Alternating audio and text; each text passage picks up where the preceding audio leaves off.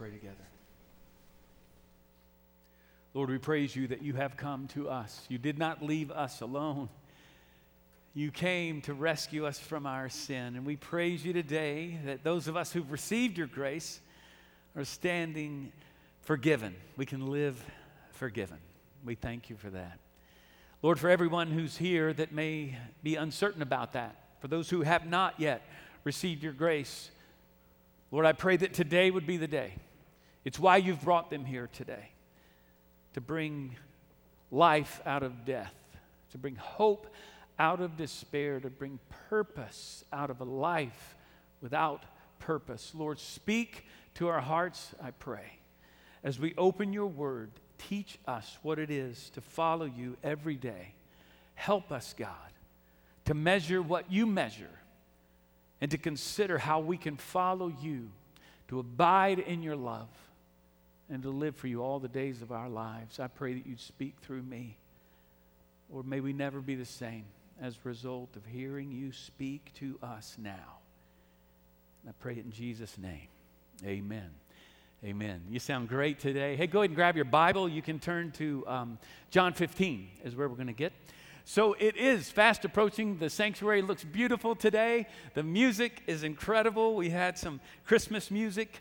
And I know that the choir and orchestra are getting ready. They're ready for next week. It's next Sunday at 4, which is why the big screen's up here for some portion of the presentation. It is going to be an incredible time. You saw today you have opportunity to come at 5 over in the chapel. It's going to get you into the spirit, just worshiping the Lord. So, hey, full disclosure, I had a great illustration to guide us into the message, to get us thinking about what I want to center on today in the message. I was going to challenge anybody or to think about the game, the football game we saw on Monday night. It was Kansas City Chiefs against the LA Rams. Anybody see this? Most points ever scored in an NFL football game. Then something happened last night that was, now we know why those Aggies been practicing the midnight cheer for so long, because they were cheering on their team. Last night, if you haven't heard this, 7 overtimes. And Texas A&M beat LSU 74-72. Yeah, I thought I'd hear a little bit of that. Well, Baylor won yesterday too. There was that. I just toss that in there. But here's the thing. 74. If you had told LSU you're going to put up 72 points on A&M, they'll say, we'll take it. We are going to crush them. And they lost by 2 points, right? Last time these two teams played each other in basketball, they didn't score that many points. True story. Here's the point. At the end of the game, when the clock goes to 0, all you've got to do is look at the scoreboard. It happens in football games. The final, diss towards your opponent, he can be jawing, coming at you. All you got to do is just point at the scoreboard. If you're winning, just scoreboard. That's all you got to do. Because that's all that matters. In sports, it's real clear, isn't it? Now in most sports, it's whoever has the most points. Now, Phil Mickelson had fewer strokes than Tiger did and won $9 million this past week. But in sports, it's real simple. Whoever puts up the most points wins the game. Now, in life, it's not as clear. I want to ask you one of the most important questions of life. How do you measure success in your life? What scorecard are you looking at? What's the scoreboard? Think about that for a moment. As if we could answer that, just shout out answers, don't do that. But how do you measure success? Because a lot of people in Dallas today would say, well, look at my bank account, I'm winning. Look at my house, I'm successful. Or look at my family, look at my marriage, look at my kids, I'm winning, I'm a success. How does God measure success?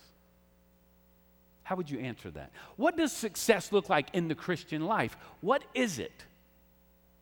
And friends, again, this is a critical question, because if you don't get this one right, You're going to spend your life, even as a Christian, you're going to spend your life wasting your life. I don't want to waste my life. I want to get this answer right. And I praise God, He has shown us. Jesus has taught us what the answer is.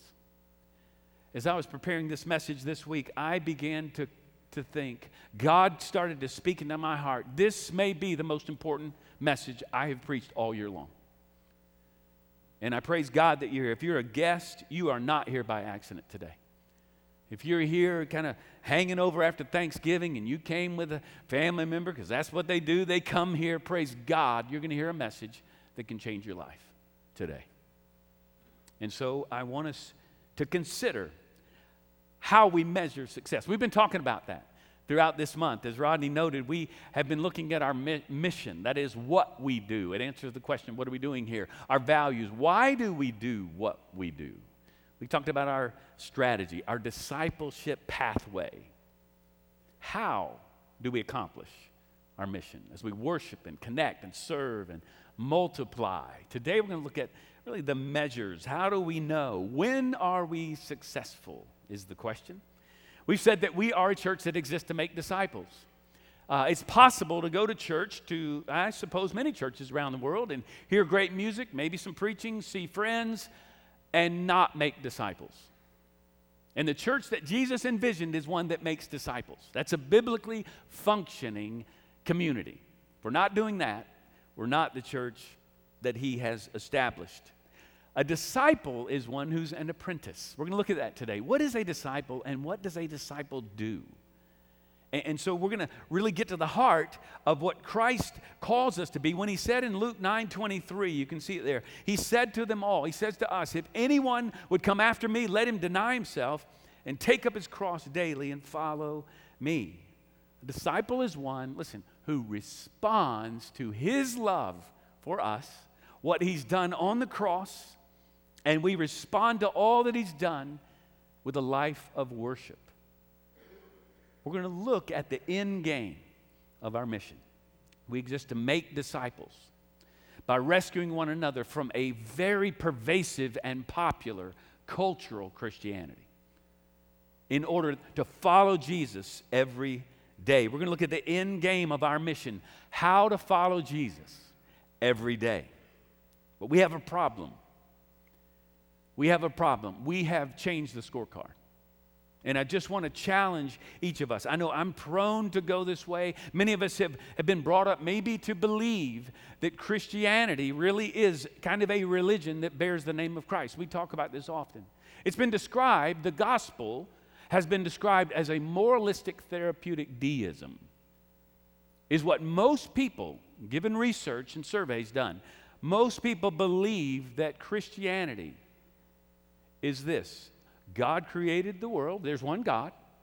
He's loving. He created everything that is. He created me. He wants all people to be nice and fair and kind to one another, just as the Bible teaches us to be, and parenthetically, most religions in the world.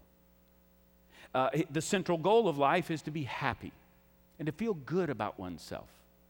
And the Bible can help you. God will love you and you'll feel good about who you are.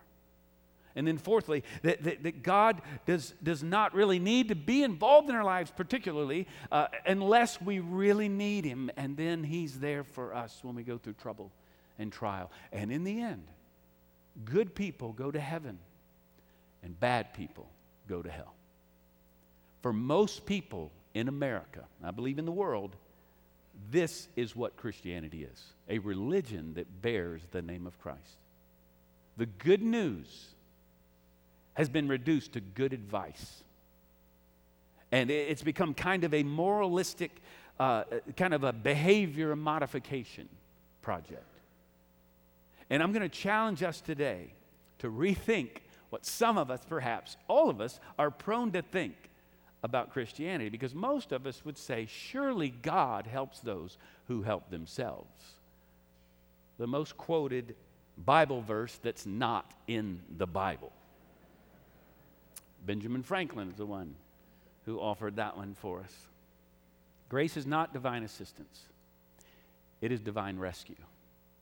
We bring nothing to the table. God helps those who are helpless. He helps those who are hopeless. You see, here at Park Cities Baptist Church, we believe the gospel is not simply for non-Christians so that they can come to know the good news of Christ. It is that. But it is for Christians.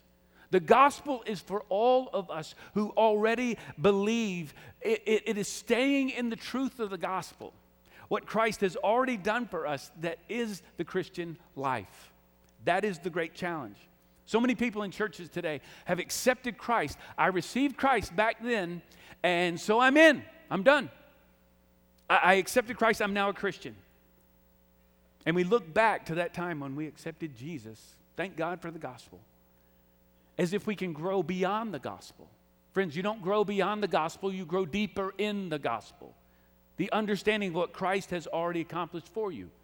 I could say it this way: the gospel is not simply the diving board into the pool, it is the water in which we swim. The gospel is not simply the ABCs of Christianity, it's the A to Z of Christianity. The gospel, the good news of Christ, is what our lives are all about, constantly transforming us as we grow to understand what He's done for us. And we're going to see that today. Years ago, I read Oswald Chambers' quote. I believe it's from August the 4th.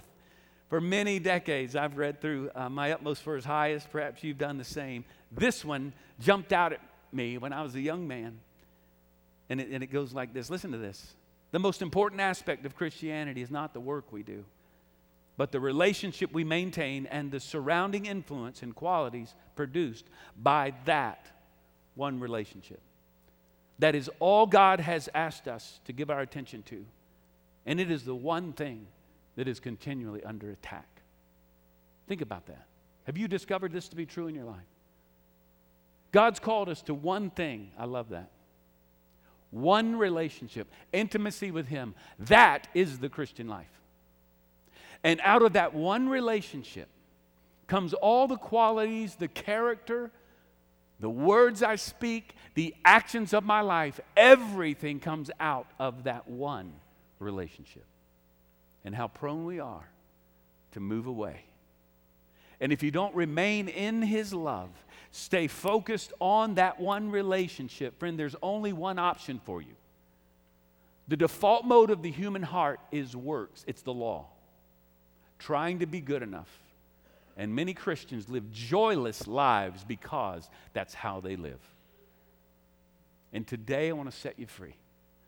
Because Jesus tells us exactly what the measure is, what the scorecard is. And my hunch is, if you're like me, many of us here today are not living according to what Jesus says success looks like in the Christian life. This is the day that God is going to speak into your heart. And I'm believing we're going to be different because of His words today. John chapter 15. We're going to look at verses 1 through 17 as we learn how to follow Jesus every day. What does this look like? The marks of a disciple is what I want to call it. And if you're taking notes, we're going to look at 6 of them that Jesus offers to us here. I suppose there's more, but I'm going to break it down to 6 in this passage. Now, John 15, you've been waiting on that passage there. To put it in context, John 13 through 17 is called the farewell discourse or the upper room discourse. Jesus is with His disciples, and He is here speaking to them, preceding His now arrest, the trial, and His crucifixion, and then resurrection. The first thing I want you to see here, Jesus tells us a mark of a disciple is a life that finds its source in Jesus. Look at this. Chapter 15, verse 1. I am. This is the 7th of His I am statements through the book of John. I am the true vine, and my Father is the vine dresser. Every branch in me that does not bear fruit, He takes away. And every branch that does bear fruit, He prunes that it may bear more fruit. Already you are clean because of the word that I have spoken to you. Now let me stop here for just a moment, because there needs some explanation here. He's speaking now of those who are believers.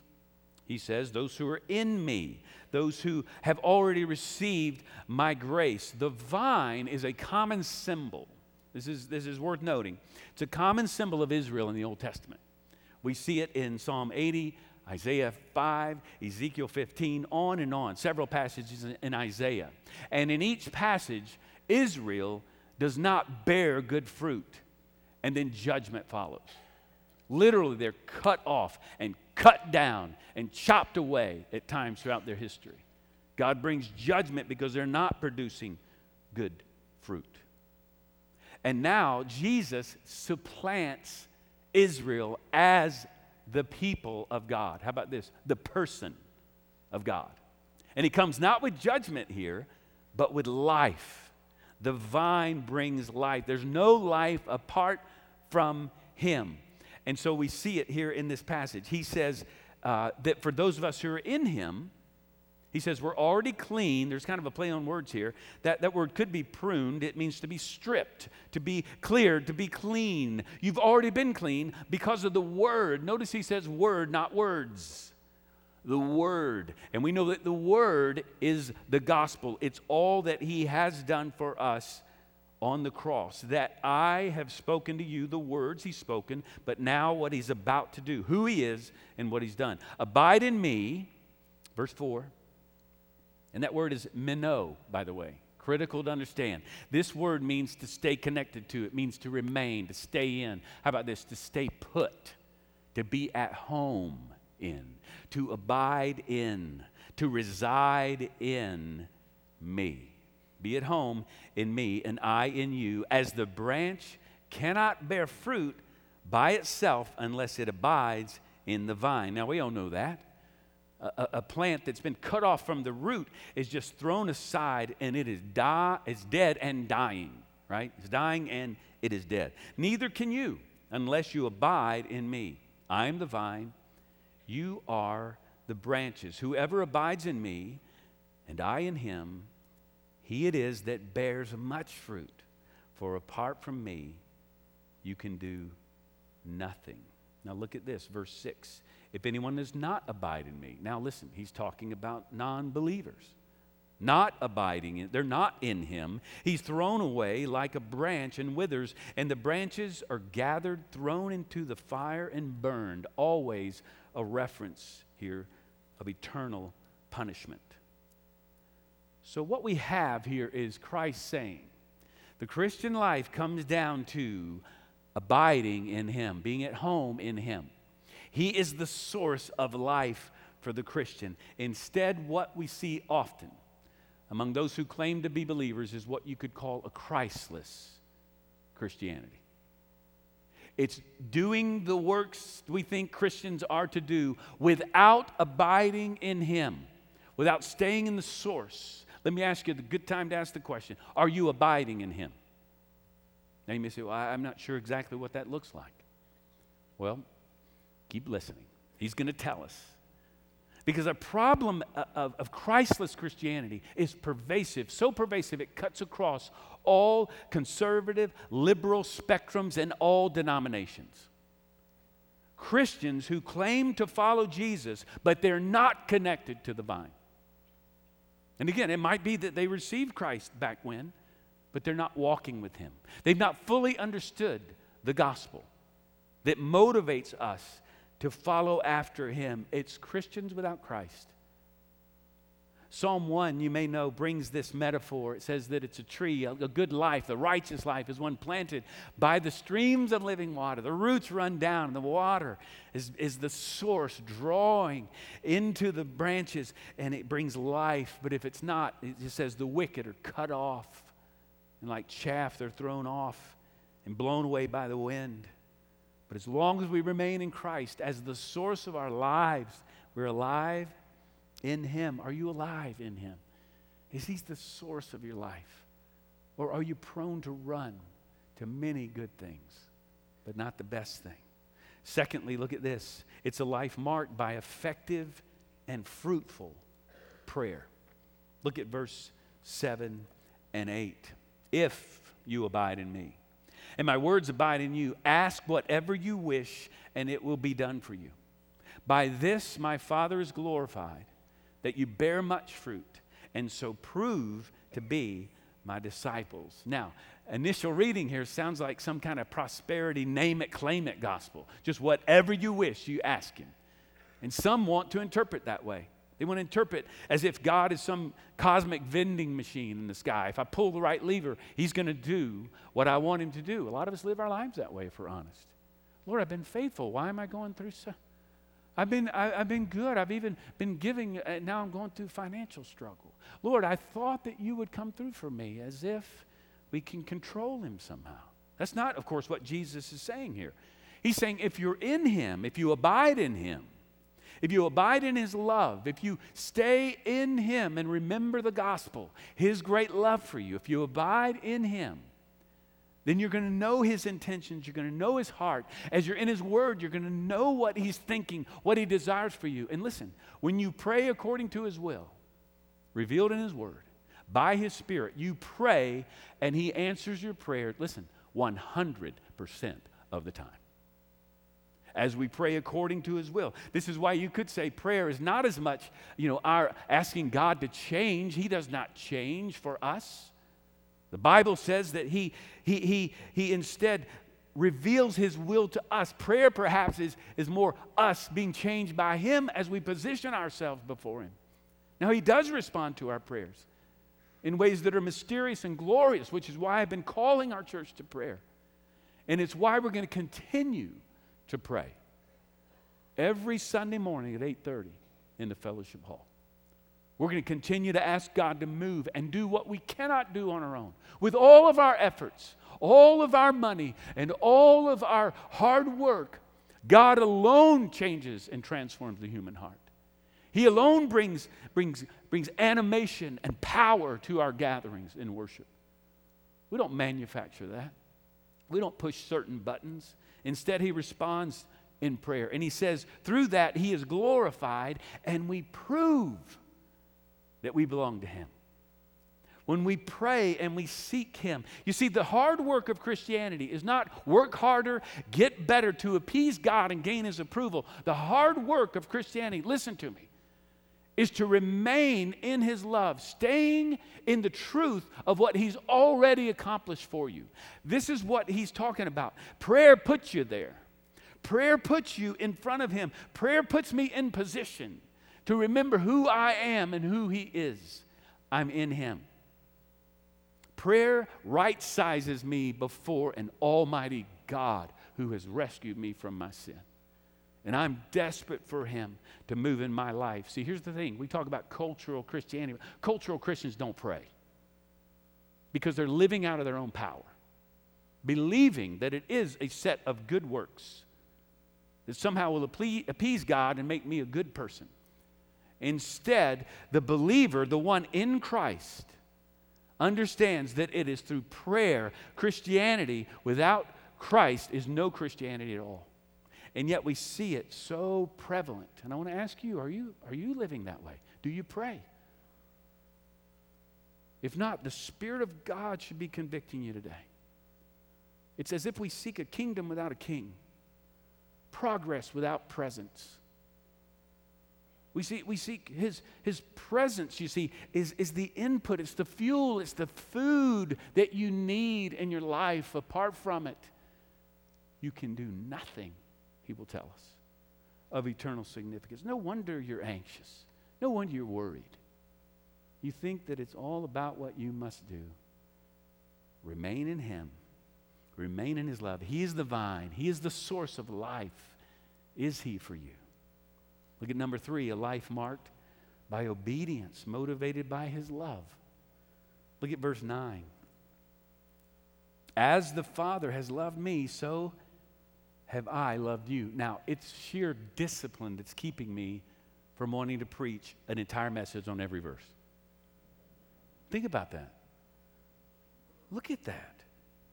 The same divine, eternal, holy, perfect, undying love God has for his Son, he has for you and for me. That's how he loves you.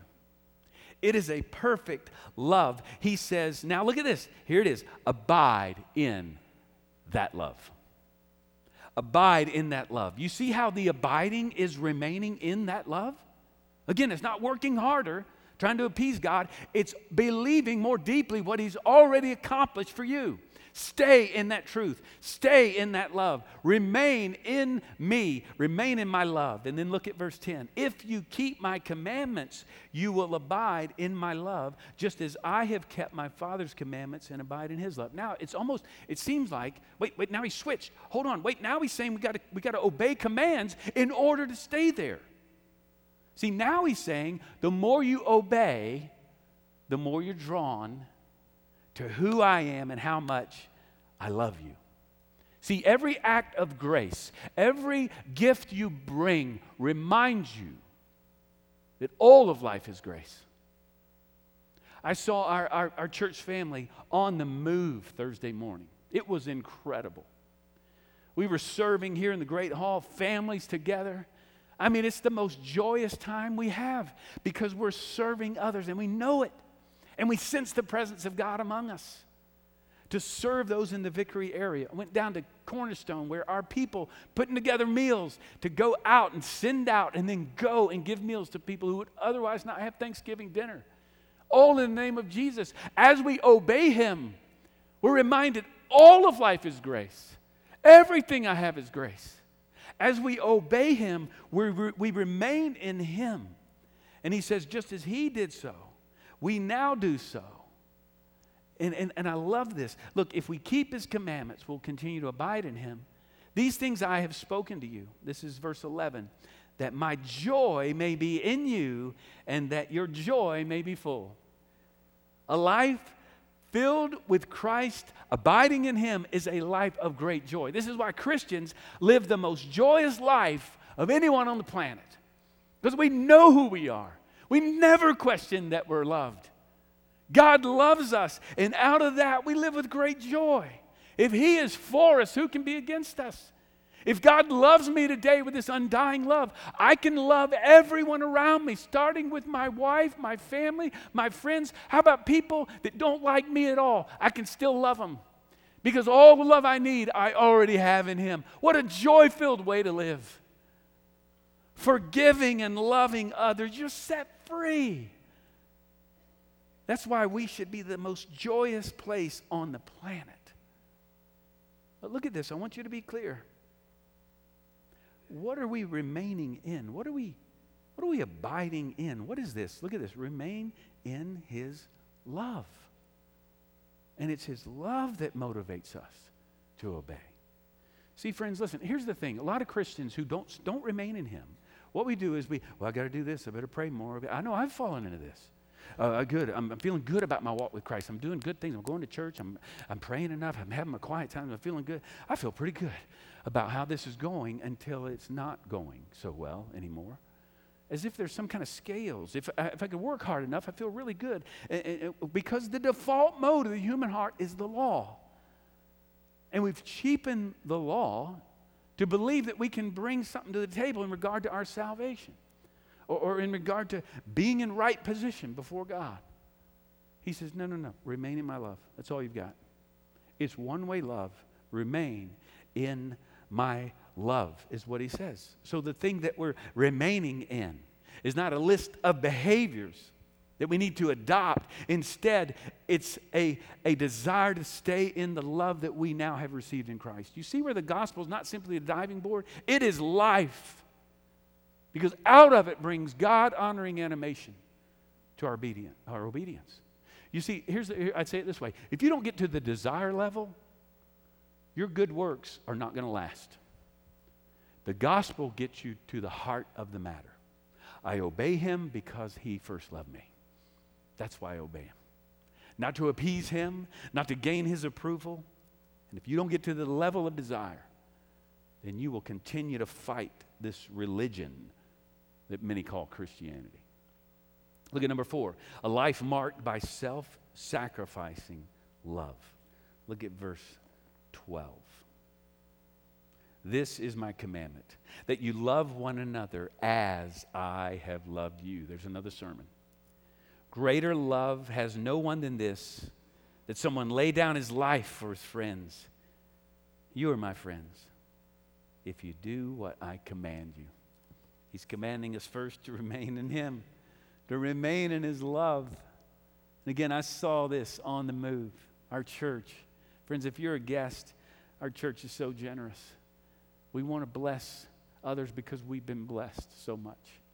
We live with this overflowing generosity because that's how God has loved us in Christ. And you know that in 1 John 3:16 it says this, by this we know love. Here's how we know what love is. That He laid down His life for us. And we ought to lay down our lives for the brothers. Christ has done this. And this is the symbol of salvation. It's the symbol, or the symbol even of baptism, I should say. The application for some of you here today, here it is. You need to be baptized.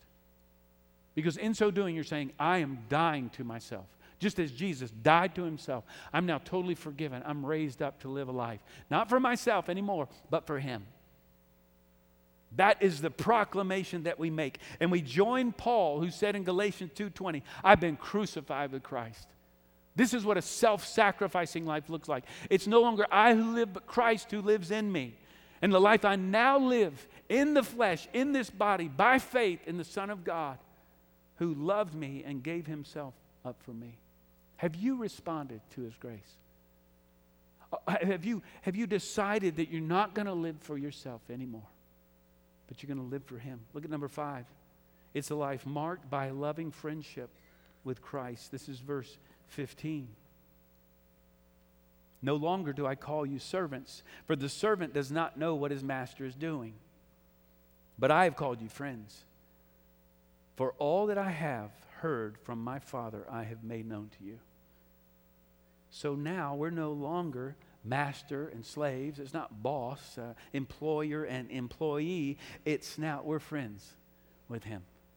We've become friends because of Christ. What does this abiding look like? It looks a lot like friendship. What do you do with friends? You go to lunch with them. You spend time with them. You want to be with them. You call them up. You want to talk to them. You learn their intentions. You know their motives. You know their hearts. You can trust them. You know what they're about. See, he says, you all are my friends. Critical, friends, listen, critical to this abiding in Christ is to do it together. In the church, we encourage one another to abide in Him because we see each other, how we love one another. Critical to this friendship is a deep commitment to the local church. Here's another application point. If you're not a member of the church, stop dating the church and join the fellowship, the bride of Christ, today. If you came and said, wow, I just thought I'd come hear a sermon. He's telling me what I need to know. Is the Spirit of God speaking to you today? To respond. How are you going to respond to Him? And finally, look at number 6. A life marked by the ongoing mission of Jesus. This passage is loaded. Look at verse 16. You did not choose me, but I chose you and appointed you that you should go and bear fruit, and that your fruit should abide. So look at this. As we bear fruit, it continues to abide to the vine. It continues to grow, continues to bear more fruit, so that whatever you ask the Father in my name, He may give it to you. Verse 17, some have noted this should go with the next paragraph. But these things I command you, so that you will love one another. Now look at this. It's a life that's marked by a loving friendship with God, and as we walk with Him, abide in Him, then we have this ongoing mission with Jesus. We've said it. We are a church that exists to fulfill the Great Commission, the great with mission with Jesus. As we abide in Him, then we bear much fruit, which is the purpose of our lives. Now, much has been said about this fruit. It's a new way to live. It's new believers. It's new character that's built up in me. It's the fruit of the Spirit. It's all of those things. In a word, it is the produce, the result of my abiding in Him, staying connected to the vine, to His great love for me. It's a persevering dependence on the vine, driven by faith. This is what we're here to do here at Park Cities Baptist Church. Friends, listen, we have an agenda, and it's very clear.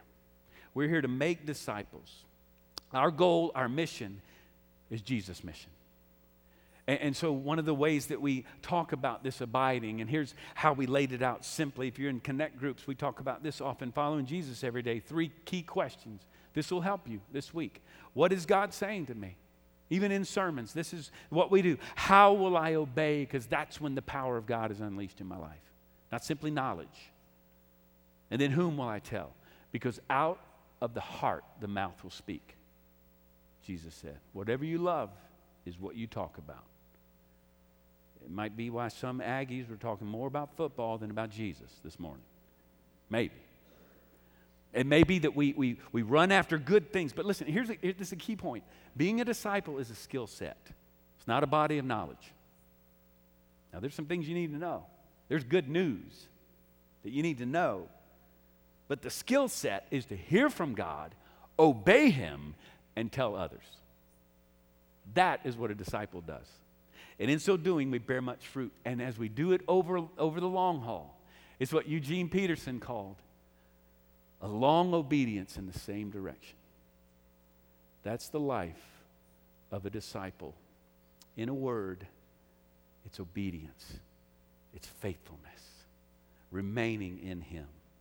So we join John the Baptist, and his prayer would become ours. He must increase, but I must decrease. This is the life of the disciple. And if you live long enough, like me, the sanctification process of life is God stripping away one idol at a time. And by the way, this pruning can be painful. And most often, it is the really good things in our lives that we've made best things. All for your good. He loves you. And He wants you to know the scorecard. And all you need to do, friends, is this. Just look at Him. He's already put up all the numbers you need. He's exchanged His perfect scorecard for yours. In fact, the Bible says in 1 John 3:2, Beloved, we are God's children now, and what we will be has not yet appeared. But we know that when He appears, we shall see Him. We are be like Him because we shall see Him as He is. How about this? When we see Him, I can't explain it. When we see Christ face to face, where all of history is heading, by the way, we see Christ face to face, will be transformed, become just like Him. If you've received His grace, if you abide in Him, if you're one of His. But listen, we can do it now. That's why I often say, stop trying to be like Him. Just look at Him. Look at His love for you. Stay in Him. Focus on His grace. Colossians 3:4, when Christ, who is your life, appears, then you also will appear with Him in glory. Christ is your life. He's the ultimate scorecard. Just look at Him. Do you know Him? Remain in Him. Let's pray together. Would you bow your heads and close your eyes? Perhaps the most important moment of the morning now. What is God saying to you? And what will you do? Tell Him now. What are you going to do?